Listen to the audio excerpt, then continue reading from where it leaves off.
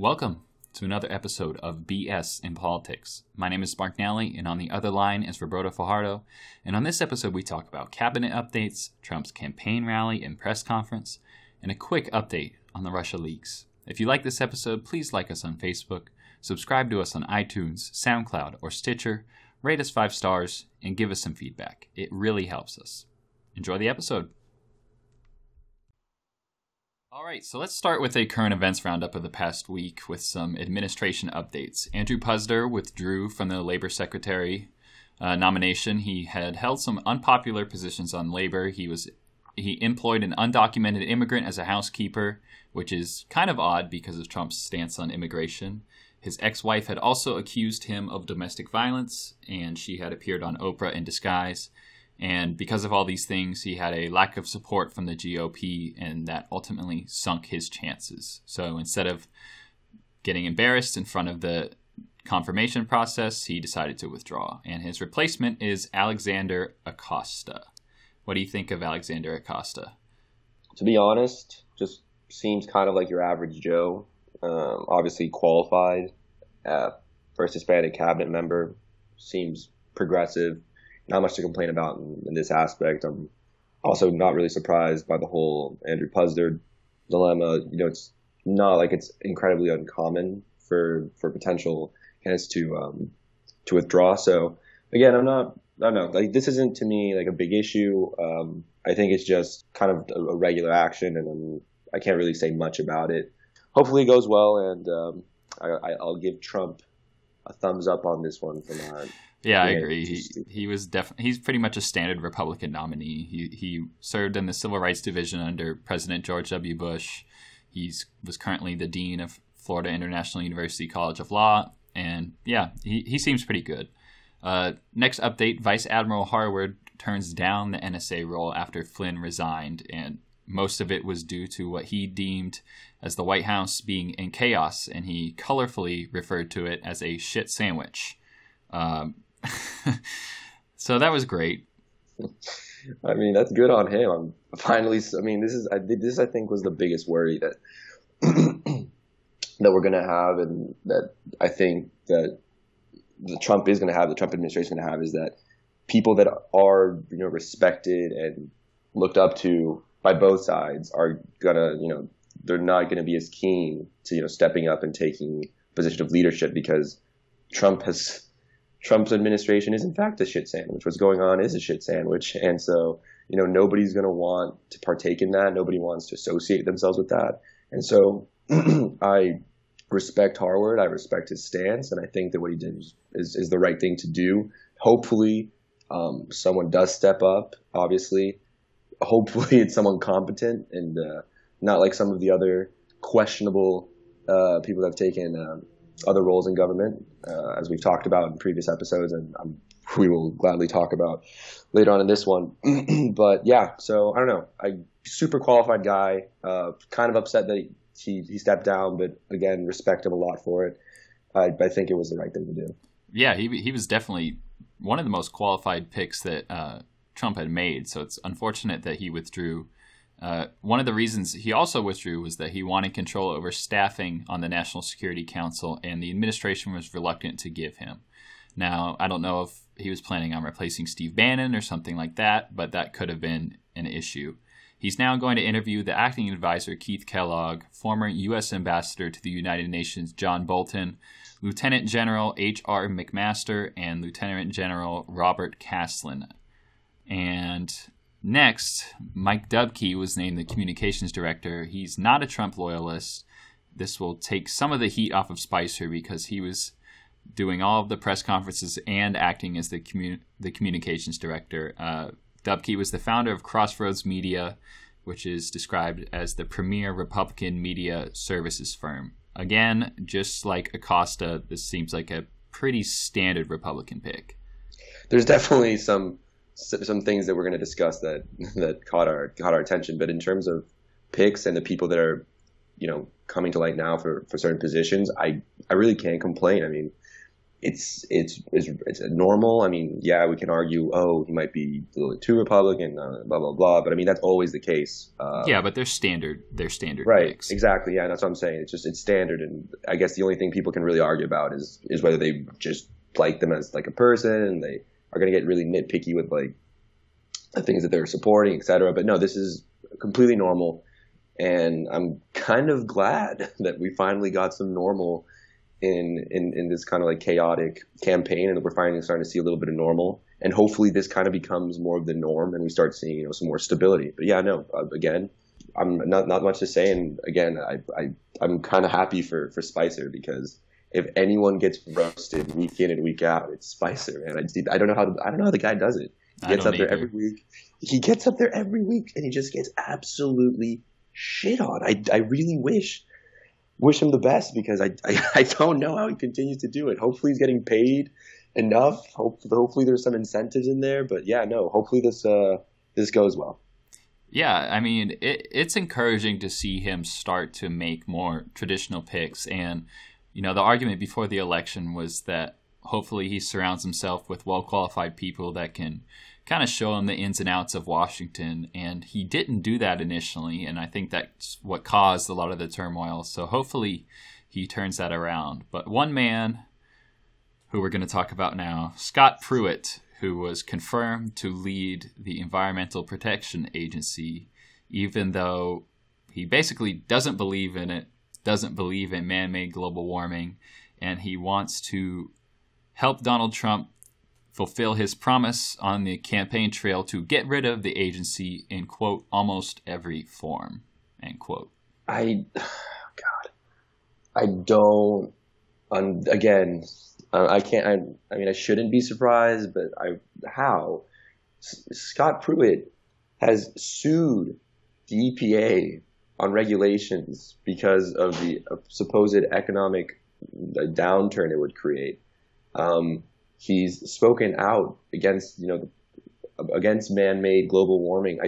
How can this man be put to lead and be put as the head of an agency such as the EPA that is at this point in time, and I mean, not only in this country but in the world, is so important, because global warming and, you know, just the current like status of the earth is so important. So I don't understand how this is the right pick. I don't know how people can. I think it was McConnell said that Pruitt has dedicated so much, some of it just time to protect the environment and be for the EPA, et cetera. And I don't see the proof. I don't understand where it's constant bullshit on bullshit. And I mean, I'm not surprised. Obviously, I was a little bit more hopeful after seeing, you know, Acosta, you know, gets elected. Maybe that was going to be a sign of some more neutrality. But no, it's how I don't understand. Like there's also the whole thing with the emails that he shared with lobbyists, and Democrats are waiting for those emails to come to light, because they say that it will disqualify him due to the connections that he had with big oil companies and gas companies that were contributing to his campaign. I don't know. Again, this is ridiculous. I really don't know how this is the guy that we want or the guy that we need, but I don't know. Yeah, I mean, he. On the plus side, he has government experience. He was the Attorney General of Oklahoma. But on the downside, for most people, I think he's extremely far right in terms of positioning, not even moderate Republican or anything like that, like you said. We also should keep in mind that Donald Trump did deregulate laws that were made for coal in the United States. Mm-hmm. So that's also something to look to, because, you know, the world is starting, you know, other nations are starting to actually take this more like seriously, the whole global warming thing, and they're starting to regulate, you know, the private sector more. So I guess this is going to be something to look into and see how other countries react to, I guess, his deregulation. So that's just what I wanted to say. But yeah, no, let's move on and talk about Trump and his campaign rallies. Yeah, he basically, and the administration confirmed this, Sean Spicer said that it was a campaign event that is being run by the campaign. He held a pretty large rally in Melbourne this week where he brought a supporter on stage without any Secret Service clearance or anything like that. And the hypothesis was that he was ready to get some relief from the White House and the limitations of his office, and he wanted to get directly with his supporters. He even said during this rally that he wanted to be among his friends, and during the rally he railed against the dishonest media. He repeated his promises to build a beautiful border wall and replace the, quote, disastrous Obamacare. And it really was in the exact tone of his campaign rallies and stump speeches. Well, I think he needs this. I think he needs to put his face out there again and kind of be more, I guess, at ground and connect with supporters to kind of strengthen at least that core support, because he's just been getting smashed over and over and over again for the past couple of weeks. I mean, we've touched on the topics that I think have been the most detrimental towards his popularity, and I think this is a good move. It's a smart move. I don't know if he's the one that came up with it. I'm gonna probably say no, it wasn't him, because I think that the people in his administration that have been pushing it, like supporting him in his campaign and leading him, are incredibly smart. A lot of tactics that we could discuss there, but I think the focus is he's just putting himself out there and strengthening that core group, the support from that core group that he had during his campaign against Hillary. And no, it's a brilliant move.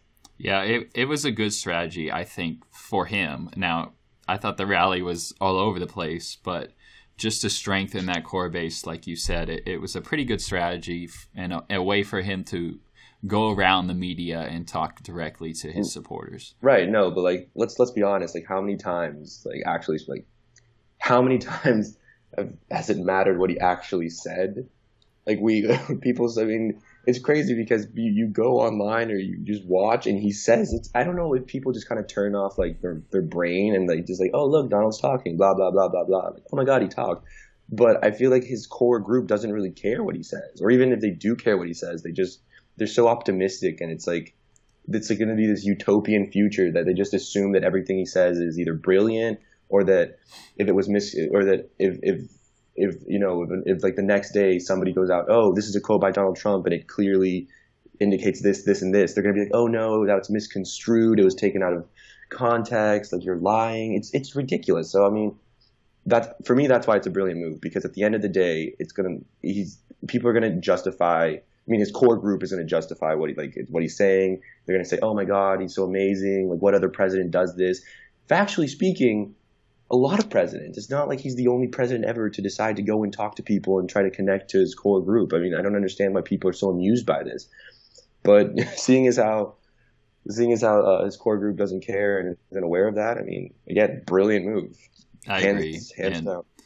Speaking of the things that he's been saying, Donald Trump also held a press conference on Thursday. Stop it right now. Come on.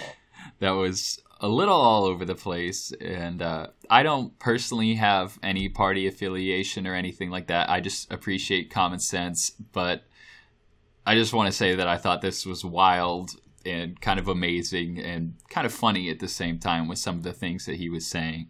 He went over all of the promises that he's made and how he's kept them so far. He claimed that there's never been an administration that's done so much in so little time. And he said that his administration is running like a well-oiled machine. I don't know how anyone could use that adjective to describe what's happening. I mean, I can see what he meant. So when he says, I honestly don't think there's been an administration that's been able to really shit the bed like this quickly. I don't know how. I've never seen it. I mean, again, I haven't been around for all the presidents ever, but through my lifetime, I've never seen so much crap just go down within such a short period of time. It's truly, truly remarkable. Again, the well-oiled machine. I mean, it is. I think it is a well-oiled machine from within, from inside, from the people that are close to him and what he's doing. I think it is a well-oiled machine because they're doing the things that they want to do. I don't think he sees the bigger picture about like what things he's doing are actually like the effects that they're having. But I gotta go. I mean, what he says is true, and he has in fact kept with a lot of the things he said he would do. I'm not saying that those are good things, but I mean, we gotta give him credit for some of that stuff. Like, he's technically right in those statements. I just don't know if it's really actually a well-oiled machine, because while I agree with you that in his immediate inner circle, they're probably running pretty well and keeping the message consistent and things like that. But in terms of actually running the government, I don't think that his administration as a whole is a well-oiled machine in any sense of the word. No. It's a broken down, like, 95 Honda Accord that, like, it's barely running, and like we're pushing it. It hasn't gotten its oil changed in 20 years. No. It's kind of like a shit box, and he's treating it. He's like pretending it's a Ferrari, but no. Yeah, I agree. The lack of efficiency within government at this point. I can't even imagine. Like, I just imagine if I worked in government. Like, can you imagine that, walking into like your office and just like all this, like, every day it's like, you need to deal with, right? Like, you need to deal with all this crap. It's like, oh, this guy just resigned. You're getting, like, this person's getting fired, so like you're gonna have to find someone for that. And like, oh, this person isn't gonna do what Donald Trump said because they don't believe in it. I mean, I don't know. You'd expect this from, I guess, like a developing country where, you know, they don't really have like a set government system, and they don't have the strength of the institutions. Right, but this is supposed to be like the greatest country in the world, supposedly. If people don't want to believe us, we can read them a couple of the brilliant quotes from his press conference that he held. I think it's a testament to his brilliance. I mean, I honestly felt dumber when I read this. It looks like he's forcing the word count on an essay that he started the night before. I don't understand how you can speak like. Let's just give a quick quote. Here it says, reporter says, I just want to get you to clarify this very important point. Can you say definitively that nobody on your campaign had any contact with the Russians during the campaign? And on the leaks, is it fake news or are these real leaks? His response, well, the leaks are real. You're the one that wrote about them and reported them. I mean, the leaks are real.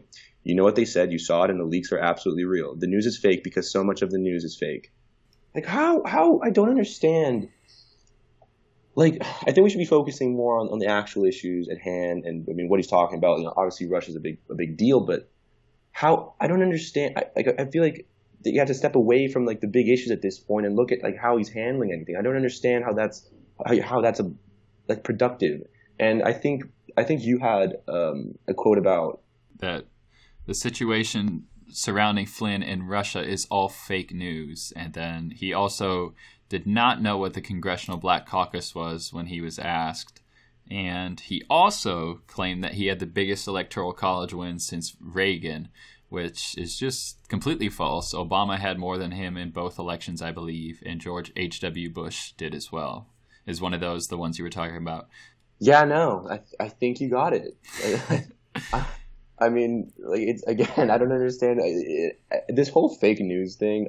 It's great because I don't know. I think it's funny because I was watching Ricky Gervais, and obviously it wasn't politics. I think it was about religion, and he said, you know, we live in an era in which opinion, like, people believe that their opinion is fact. Mm-hmm. Opinion is not. You have the right to your opinion. You can argue for it, but at the end of the day, they're just things that are fact. So I don't understand what this, like, fake news, real news. Is it really fake news? Like, if there's factual evidence, if you can actually, like, see it, it's a thing. I don't understand why it's fake news. I mean, again, we don't know the full story behind, you know, the Flynn situation and Russia. Obviously, that's super gray area, but I feel like there are facts that are, you know, indicating this. So I don't understand how it can be fake news. And if it is fake, at least wait for there to be significant proof of it being fake. Don't, like, say fake, and then convince people, because it's dangerous. He's convincing his supporters that it's fake, and then they go out and say it's fake. But that's exactly what he's doing. He's purposely trying to undermine the credibility of the media. I don't think that he believes that it's fake news. I think he's definitely not talking to people like us that are doing a political podcast and synthesizing a bunch of news resources and things like that. He's talking to his base and the people that only keep up with his press conferences, his rallies, his tweets, and things like that, and only have that direct contact with him. And I think that's why he's saying some of the things he said. And he, in the press conference, he even basically said this. He said, quote, "I won with news conferences and probably speeches. I certainly didn't win by people listening to you people," and he's talking to a reporter here, "that's for sure, but I'm having a good time. Tomorrow they will say Donald Trump rants and raves at the press. I'm not ranting and raving, I'm just telling you. But tomorrow the headlines are going to be Donald Trump rants and raves. I'm not ranting and raving." And you can see just in that quote how he's directly pitting his support against the media. And this, I don't get someone saying disappointing because he's I know the media there's bias and sometimes it's right, sometimes it's wrong. But the goal of the media is to try and inform people, and obviously there's so many different outlets, and I think that's great, and it's a testament to like what it is to be in the United States of America. There's so many opinions, and you get to hear about all of them. It's fantastic, and you choose which one you want to believe in. But the moment that you start discrediting and falsely claiming an X amount that belong to this one, or at least a line on one side are wrong, mm-hmm. and that it's only this opinion that's right. It's like, what are you doing? That is not your role. It's not your job to, get people to believe falsely believe and just the things you're saying. That's not your job. Your job is to carry out the role and carry out what the citizens of the United States want. And again, he got voted for, so again, maybe the things that he's doing in terms of the ban and stuff like that, which we again discussed, isn't even he doesn't even get 100% support on that. Like his people, the Fox News poll that we talked about, it shows that it's very divided, and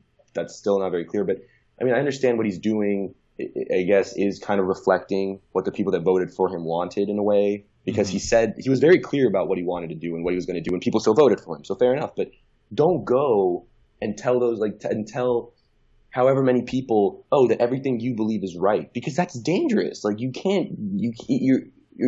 giving them this idea that their opinion is fact, and again, like we discussed, that's so dangerous. So this is the one thing that really does bother me, and it's not even I think we have a good sense of humor. We can laugh about, some of the stupid stuff that happens, but this is ridiculous. I find it offensive. I really do. And I really hope that at some point, he does get hit back harder, because the media is trying to hit him back. And up to this point, I think we've made that clear. It helps him. It helps him because it just gives him more coverage and more coverage. Yeah. And people feel bad for him and why you're talking the president, he's trying to do his best.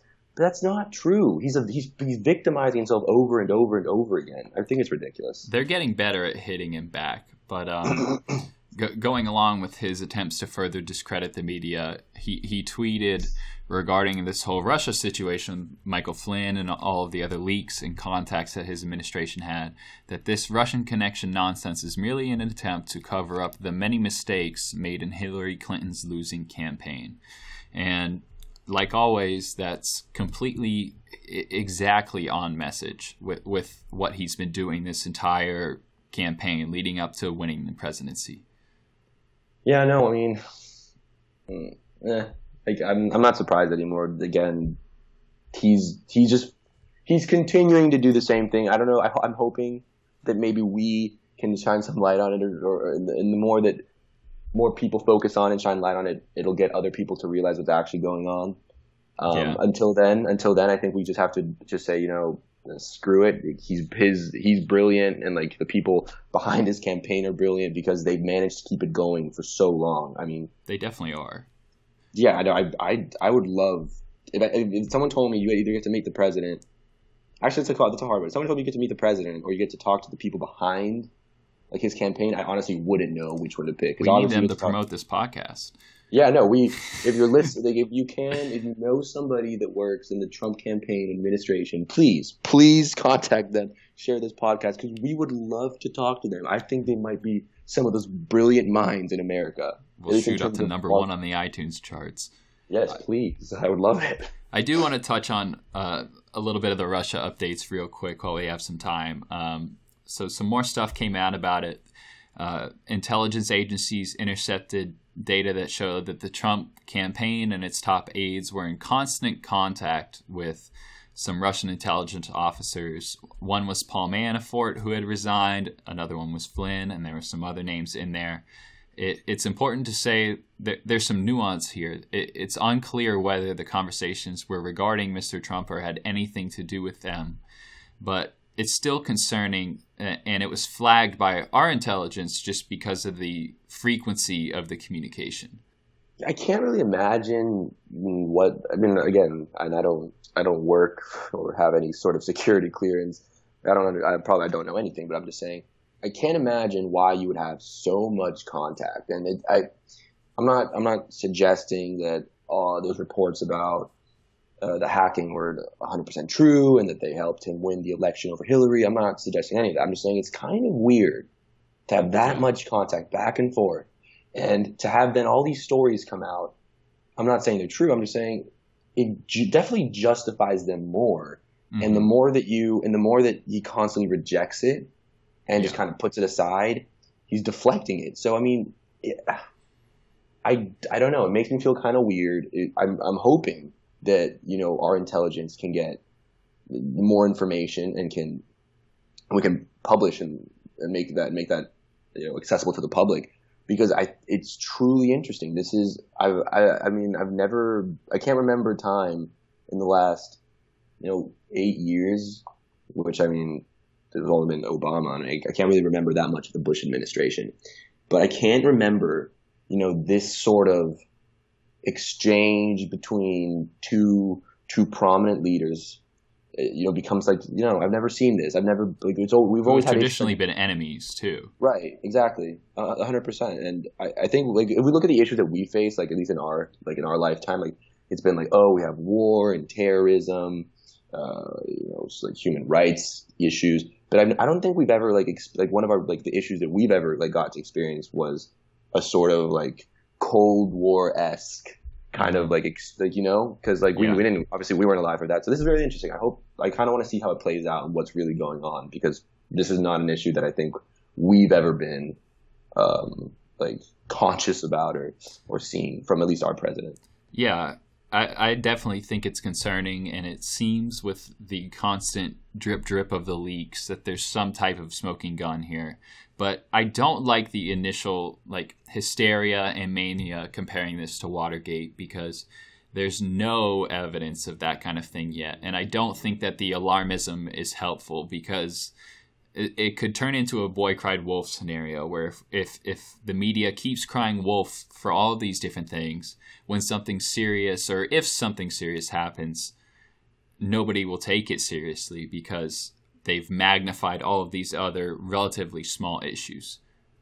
Yeah, no, I agree. I think that's our biggest issue. And it's funny because they talk, everyone talks about attacking Trump and beating him, but every time that, when I'm going to try to use general terms to make it easier, every time that the left, or, I guess the side that opposes Donald, because there are people on the right that aren't fans of him, but mostly the left, anytime that the left tries to blow up, even the smallest, story or potential, headline, that's what hits, that, bites them in the ass every time, because then everybody that, either the people that are, they've been supporting Donald and they don't really know how to feel yet, or the people that just love him, they're going to hit back, because I think any rational person should be like, all right, it's just a small story that doesn't really have, that much evidence yet. So why are you blowing it up? I think if we approached it, more rationally, which I think we're seeing from the media now, I think we're starting to see them be a little bit less biased in their headlines and their approach.